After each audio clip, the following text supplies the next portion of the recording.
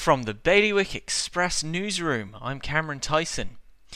A tech glitch led to a fall in the number of active COVID cases in Jersey this weekend. The government says the issue has been resolved and a number of tests are still awaiting their results.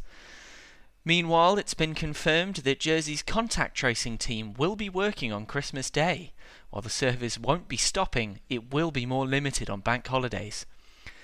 In Guernsey, plans have been approved for a redevelopment of Grows Crew Quarters. This build will allow the charity to provide more work and life skills training to its crew of attendees.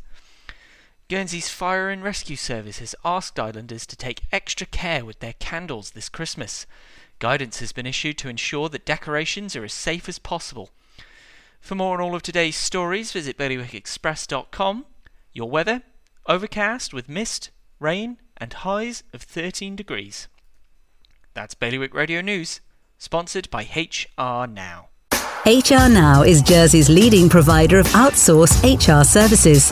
It's their guiding principle to deliver HR solutions that are fully compliant, creative and commercially focused. HR Now, your one-stop shop for anything HR related. See hrnow.je.